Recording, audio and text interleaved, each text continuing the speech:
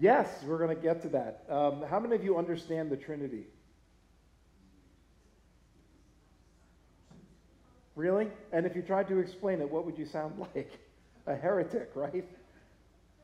One God, three persons. What in the world is that about? But we've been celebrating it since the 9th century. Did you know that? We've been celebrating it a long time. It's the only celebration in the church that is focused on a doctrine rather than an event or a figure in Christian history. So, as Karen has invited us to do, let us review Trinity, what the Trinity is all about. God is the Father, God is the Son, God is the Holy Spirit. That's all you need to say to anybody, right? Everybody else gets it, right? God is these three persons, but still God. Sound weird yet? I hope so, because it's a mystery.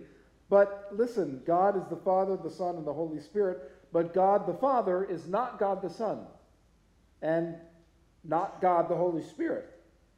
And God the Son is not the other two, nor is the Holy Spirit the Father or the Son. They are one, but they are three personalities. They, or God, have or has coexisted since the beginning. They are not forms of the same God. They are all fully God, and they are one God, but they are distinctly three. No, there is no explicit reference to the Trinity in the Bible. There are verses that imply it. I wonder why God didn't really scribe the word I am Trinity in the Bible. Maybe it's because he didn't want to confuse us. But it's in there. There are plenty of verses that tell us that. Ultimately, the Trinity is a mystery. We know the Trinity only by faith and by trust. And though there is no perfectly understandable way to explain it, we express our love for and our faith in the Trinity specifically today. Everybody gets it, right? You all understand it. You can all explain it to your friends or somebody who may or may not look at you like you have three heads. And that's okay if you don't know it. If you can't fully explain God, I think that's okay, don't you? I think so too. Happy Trinity Sunday anyway. Nobody said we had to fully understand a God who not only created us, is the Trinity who created us, but he also created the world out of nothing. He made us in his image. He watched us mess up his plan, and then he fixed it by dying for us. Did you hear what I said? God died for us. Does that sound like a God to you? And promised to restore it all according to his perfect will. We just have to accept some of the things we hear. And we have to accept him. All three in one of him. Without the Trinity, that would not be possible. So I'm glad you have it all down and you can explain it to anybody you need to explain it to. But I think there's a more important question to the doctrine of the Trinity. Not just to know the Trinity, but I think the doctrine of the Trinity is intensely practical for us. And I'm going to try to convince you of that this morning. I want to convince you that God as the Trinity has a profound importance for us. It answers a question that has been around for a very long time. And I'll get to that in a second. You should know, though, in the cycle of readings, or the lectionary, this is a cycle of readings that happens every 3 years, it repeats every 3 years. In today's reading for Trinity Sunday is the beginning of the Bible, the creation account. And I shortened the full reading of each of those days to include just the sixth day of creation, which is the creation of humanity. Why did the people, is my question, who decide the appropriate readings for each Sunday include the creation account for today? What does creation have to do with the Trinity? It's just my guess, but outside of what God speaks during creation, that God says to God's self, what does God say to himself? Let us make man in our own image. It answers the question of why God created us. And I think the answer to that question has everything to do with why we decide to get out of bed in the morning. It gives our lives the most basic and most necessary purpose for living every day. Did you ever ask yourself a question? It's a higher level question, but ever ask this question, why did he do it? Why did God create humanity? You could say, why did he create everything? But why did he create us specifically? He didn't need to, did he? God doesn't need anything. He didn't need to create anything, including us. There has to be a good reason outside of simply doing it to glorify himself. It's definitely not because he needs us. I'm sorry if you thought that God needed you, but God does not need you. God does not need me either. God doesn't need the choir. God doesn't need anybody. Why doesn't God need anybody? Because he's completely, perfectly self-sufficient. God has everything God needs in himself. Now, I hope that doesn't burst your bubble. He loves us. You should know that. And I'm going to get back to that in just a minute. But he doesn't need us because God has himself. God has the Father, the Son, and the Holy Spirit. He has always been and will always be in perfect relationship to himself. He doesn't need a relationship with us. He wants one more than anything, but he doesn't need it. It doesn't take away anything from who he is or his greatness and completeness without it. He wasn't lonely. He didn't need a friend in Adam and Eve. God is perfectly God before creation and will always be regardless of anything, including any decision we could possibly make about accepting what he graciously offers. How many of you know the name of God? Yahweh is one of them. Yes, it's based in a more basic I am. Very good. The Hebrew I am. When Moses asked who should he say sent him to go free his people, what did God respond? I am sent you. Tell them I am sent you. It's a statement of God that he makes about himself. He is completely God, creation or not, fully self-sufficient since the beginning and will be forever. So why did God do it? Why are we sitting here today? Some very smart people who write very smart books and commentaries and all that sort of thing say he created us for his pleasure. I think that's partly true. In one sense it's true, in one sense it's not. Let me tell you why it's not and actually the best answer. God doesn't need us for his amusement or his entertainment. We're not his puppets. We're not there to make him happy. He was completely happy without us.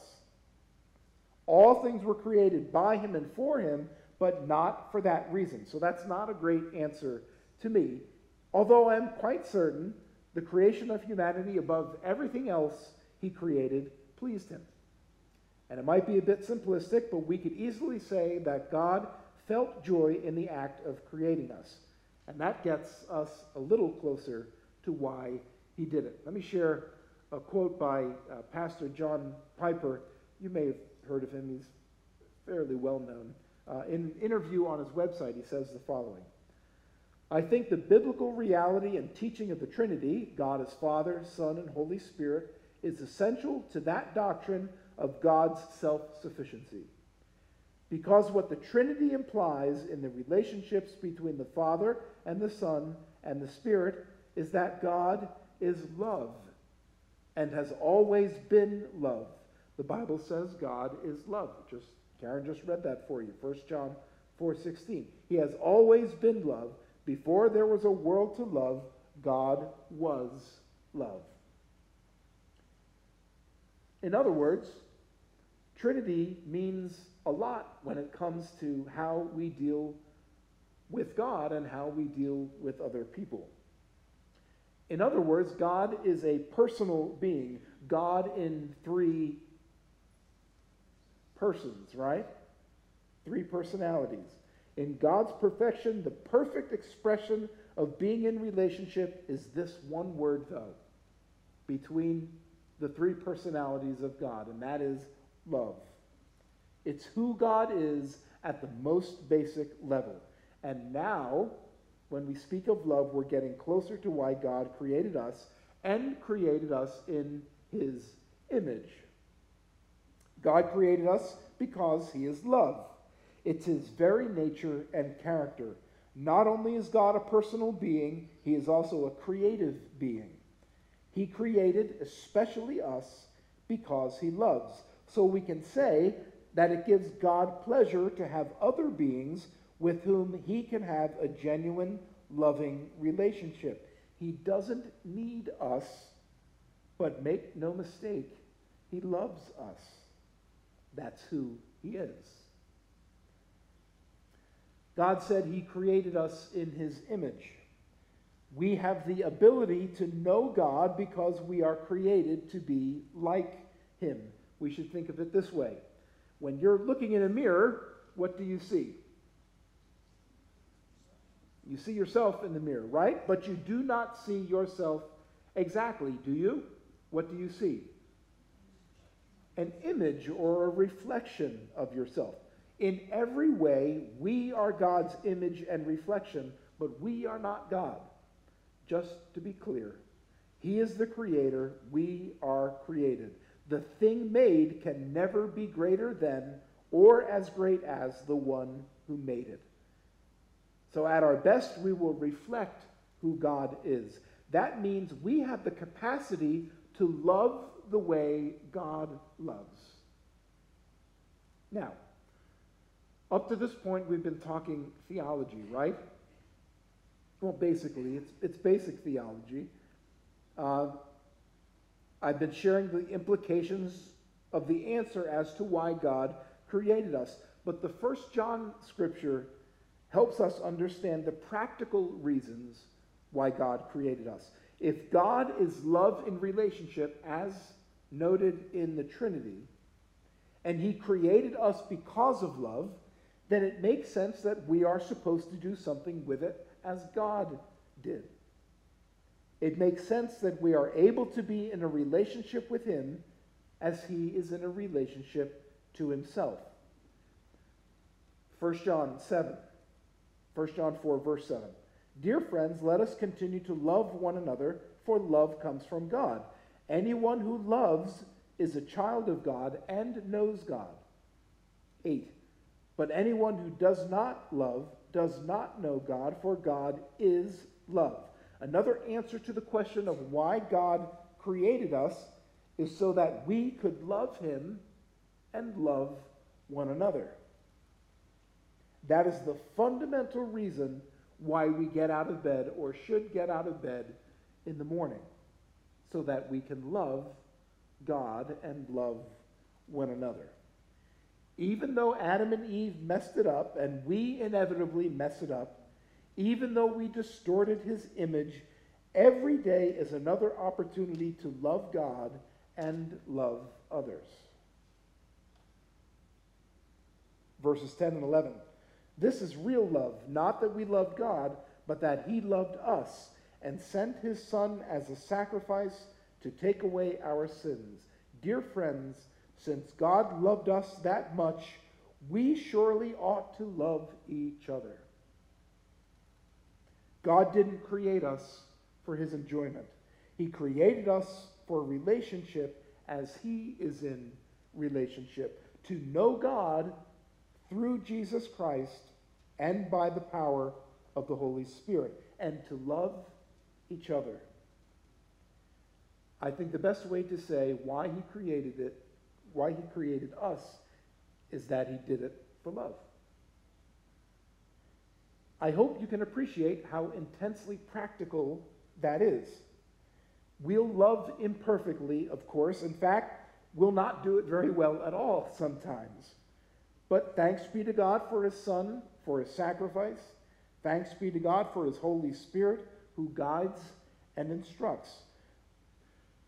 God made us to sleep for 7 to 8 hours a day. How many of you get 7 or 8 hours a day of sleep? Do you? Well, you should.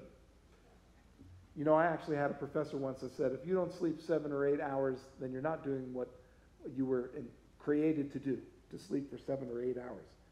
But for the other 16 or 17 hours of the day, his intention is that we grow in our relationship with him and reflect his image to others. That means to love like he loves. That would bring him glory, the most important reason he created anything at all. When we love, we reflect God. His reason for creating is our reason for existing. I hope that sounds good to you. I hope maybe the Trinity sounds a little less like a doctrine and a little more like something you could use even today. But I would ask you to consider these questions as well, in a way of being practical about who the Trinity is and how God has loved us. What are you doing today for love? What are you doing to get to know and love God better? You're here sitting in worship, and that's a good start. But what about after lunch? What relationships are you building, mending, growing, initiating, or otherwise attending to? What relationships will you nurture over dinner? Which ones will you pray about before you go to sleep? Who will you love today after you first love God with all your heart and soul and mind and strength? That's why he woke you up today. And God willing, that's why he'll wake you up tomorrow, so that you can do one thing. And that one thing is to love. That's why he created you and me. We are an overflow of his love. Once again from Piper. And this is what he communicated in creation to us, to his people. He gave to all who would have it, all who would receive it as their treasure. He gave us a share in the God-displaying, God-glorifying delight that God has in God. And if you press even harder on me and say, but why? Why did he do this if he was so full and happy without creation? I would say it's the nature of the fullness of divine love to share itself. That's just what love is like in God. If God is love, and we are made in God's image, guess what we're supposed to do? Maybe we should share it too. So I started out about talking about the Trinity. Although a mystery, the perfect expression of love in relationship. But in no better way is this proven than in the sacrifice of Jesus. Before time, God appointed his co-eternal Son to show at just the perfect time in history what it means to love. Through his sacrifice and the conviction of the Holy Spirit, we have been offered the grace to love him in return. To reject this gift is to reject the very reason we were created.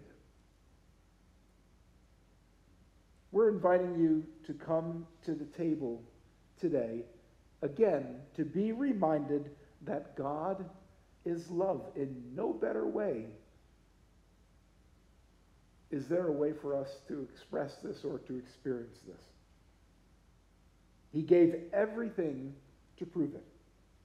And then when we're done having communion, we should leave the table and love like God loves, as one who carries God's image. God is love. He created us in love to love. The question is, what will you do with it?